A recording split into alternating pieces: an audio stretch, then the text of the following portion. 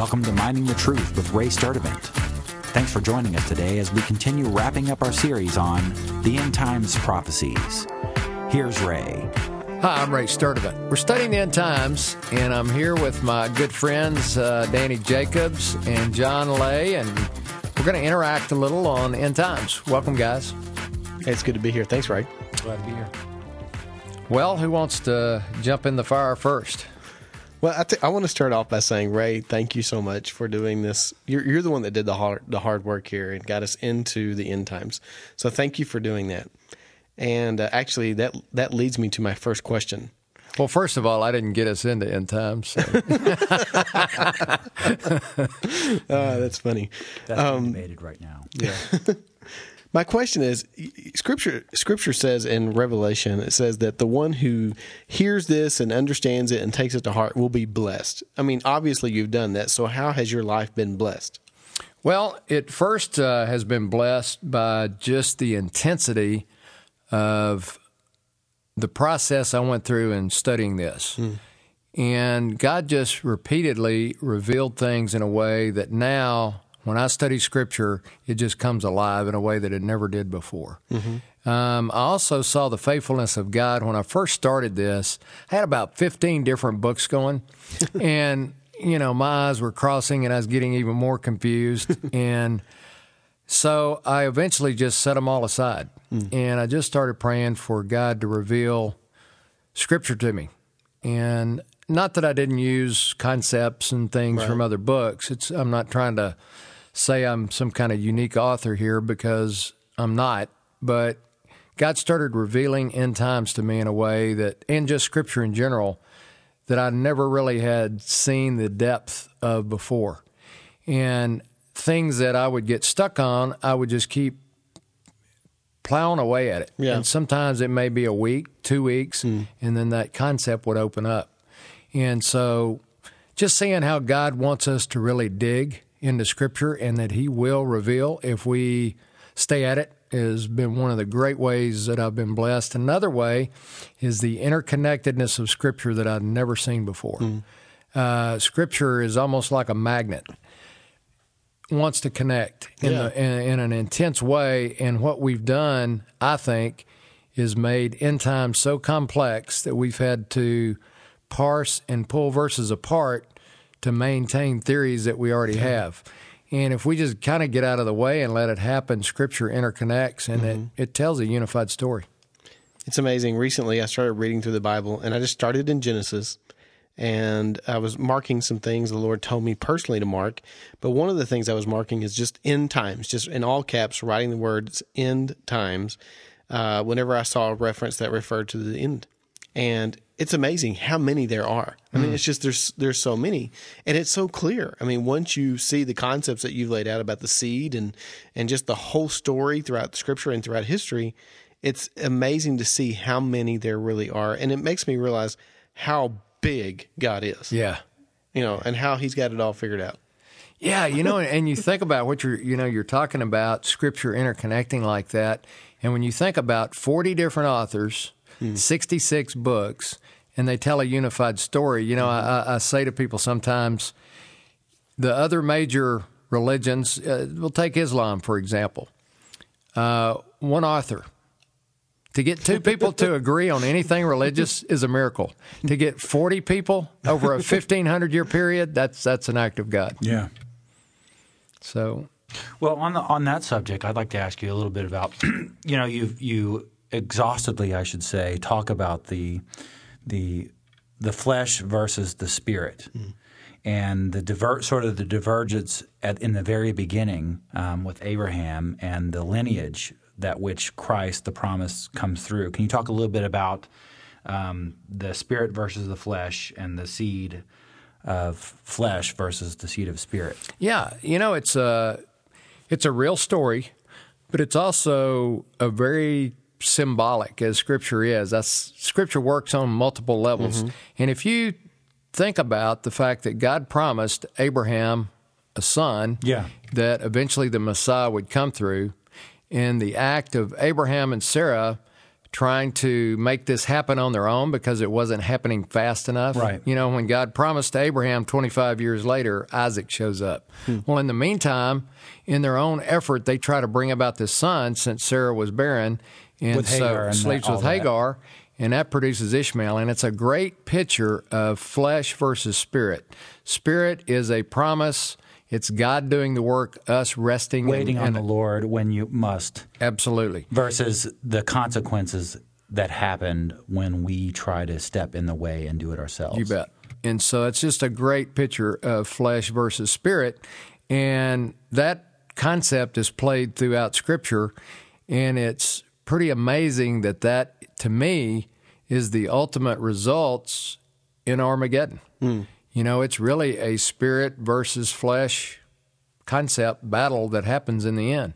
It's Satan utilizing humans to try to bring about his own power and glory and establishment of a throne here on earth. And we really do see that between Islam and Christianity, because Islam is a very human-centered thing from my estimation. In other words, you must do this, you must do that.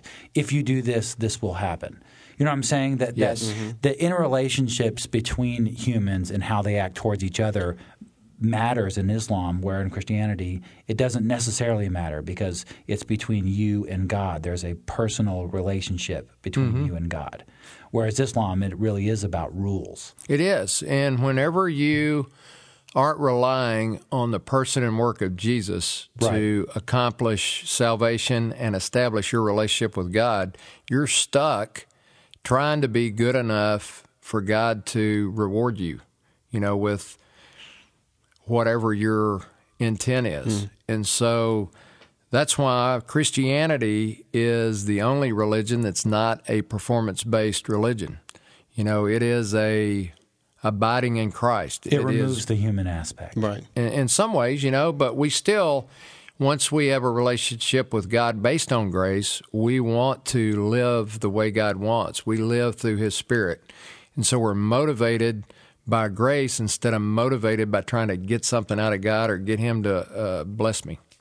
One of the aspects of this study that really ties into what we're talking about here is the whole truth around dominion theology. You know, that we're supposed to set up it's not a truth. Right. That we're supposed to set up the kingdom of God here on earth. And that goes back to that idea that we're going to do this on our own. We're not going to be able to, that we're not going to rely on the Lord. And I think that a true study of end times like you've done here and as you've well laid out for us reveals just how much God is in control. And we are players in His story, but He is the one writing the story. And we're not setting up anything for He's Him. not waiting for us to fulfill certain things before He does something. That's absolutely, yes, that's evident throughout Scripture and painfully evident in my own personal life. So we're going to take a break, and we will come back to our study in just a few minutes. You've been listening to Minding the Truth with Ray Sturdivant. If you have questions or comments for us, you can email us at ray@mindingthetruth.com. Also, we'd like to ask that you take a minute and prayerfully consider supporting this ministry. And if God has prompted you to do so, just go to mindingthetruth.com and click Donate. Thanks again for listening. Now back to Ray.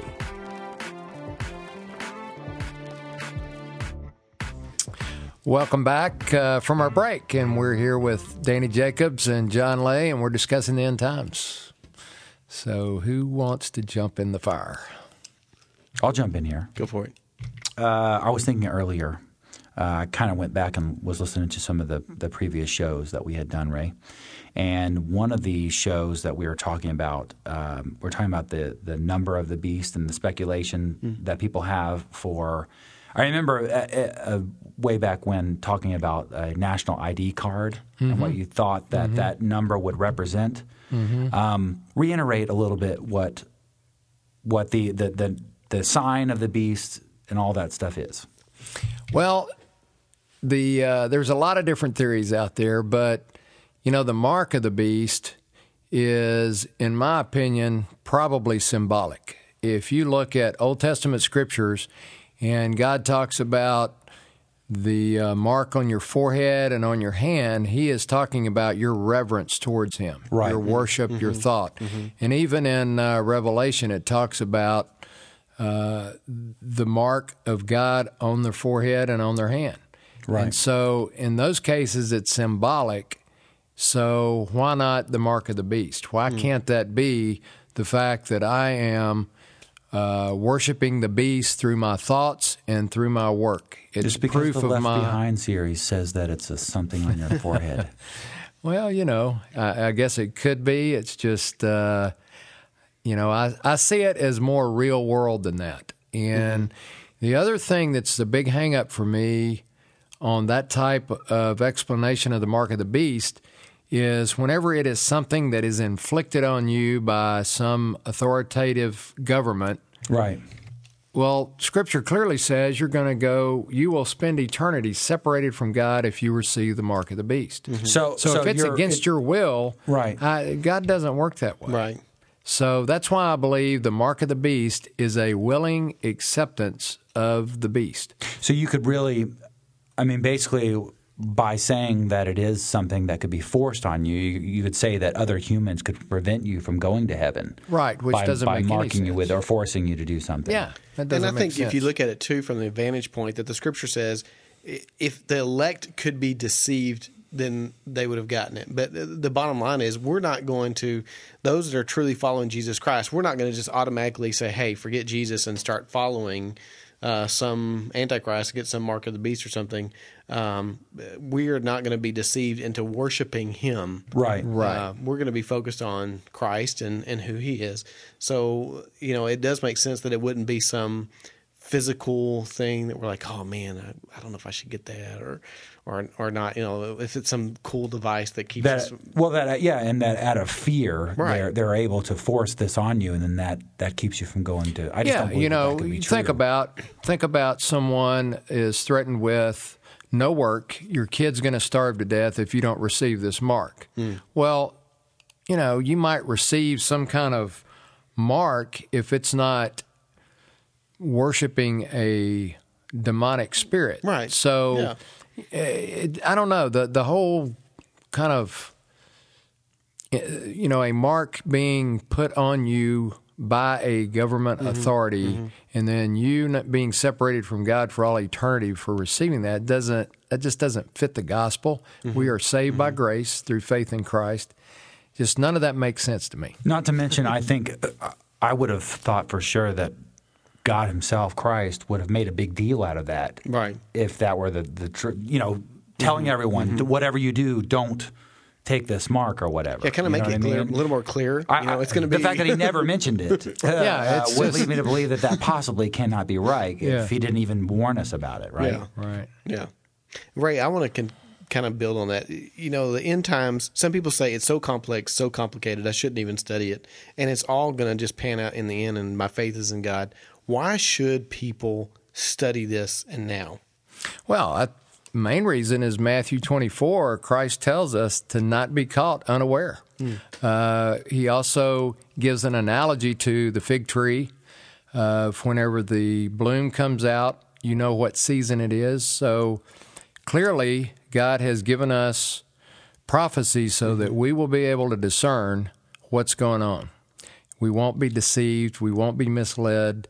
So it behooves us to know what's going on and not walk into this in a blind manner. God wants us prepared. Because we're close. Yeah, We are and I close. would say that there's a lot about that subject matter in this teaching. If you recall our discussions about Lot and about whether or not the pre-trib rapture form is the right one, and whether or not everyone is taken up before it happens. Well, that's all the time we have for today. Join us next time as we continue to study end times. I'm Ray Sturdivant, Mining the Truth.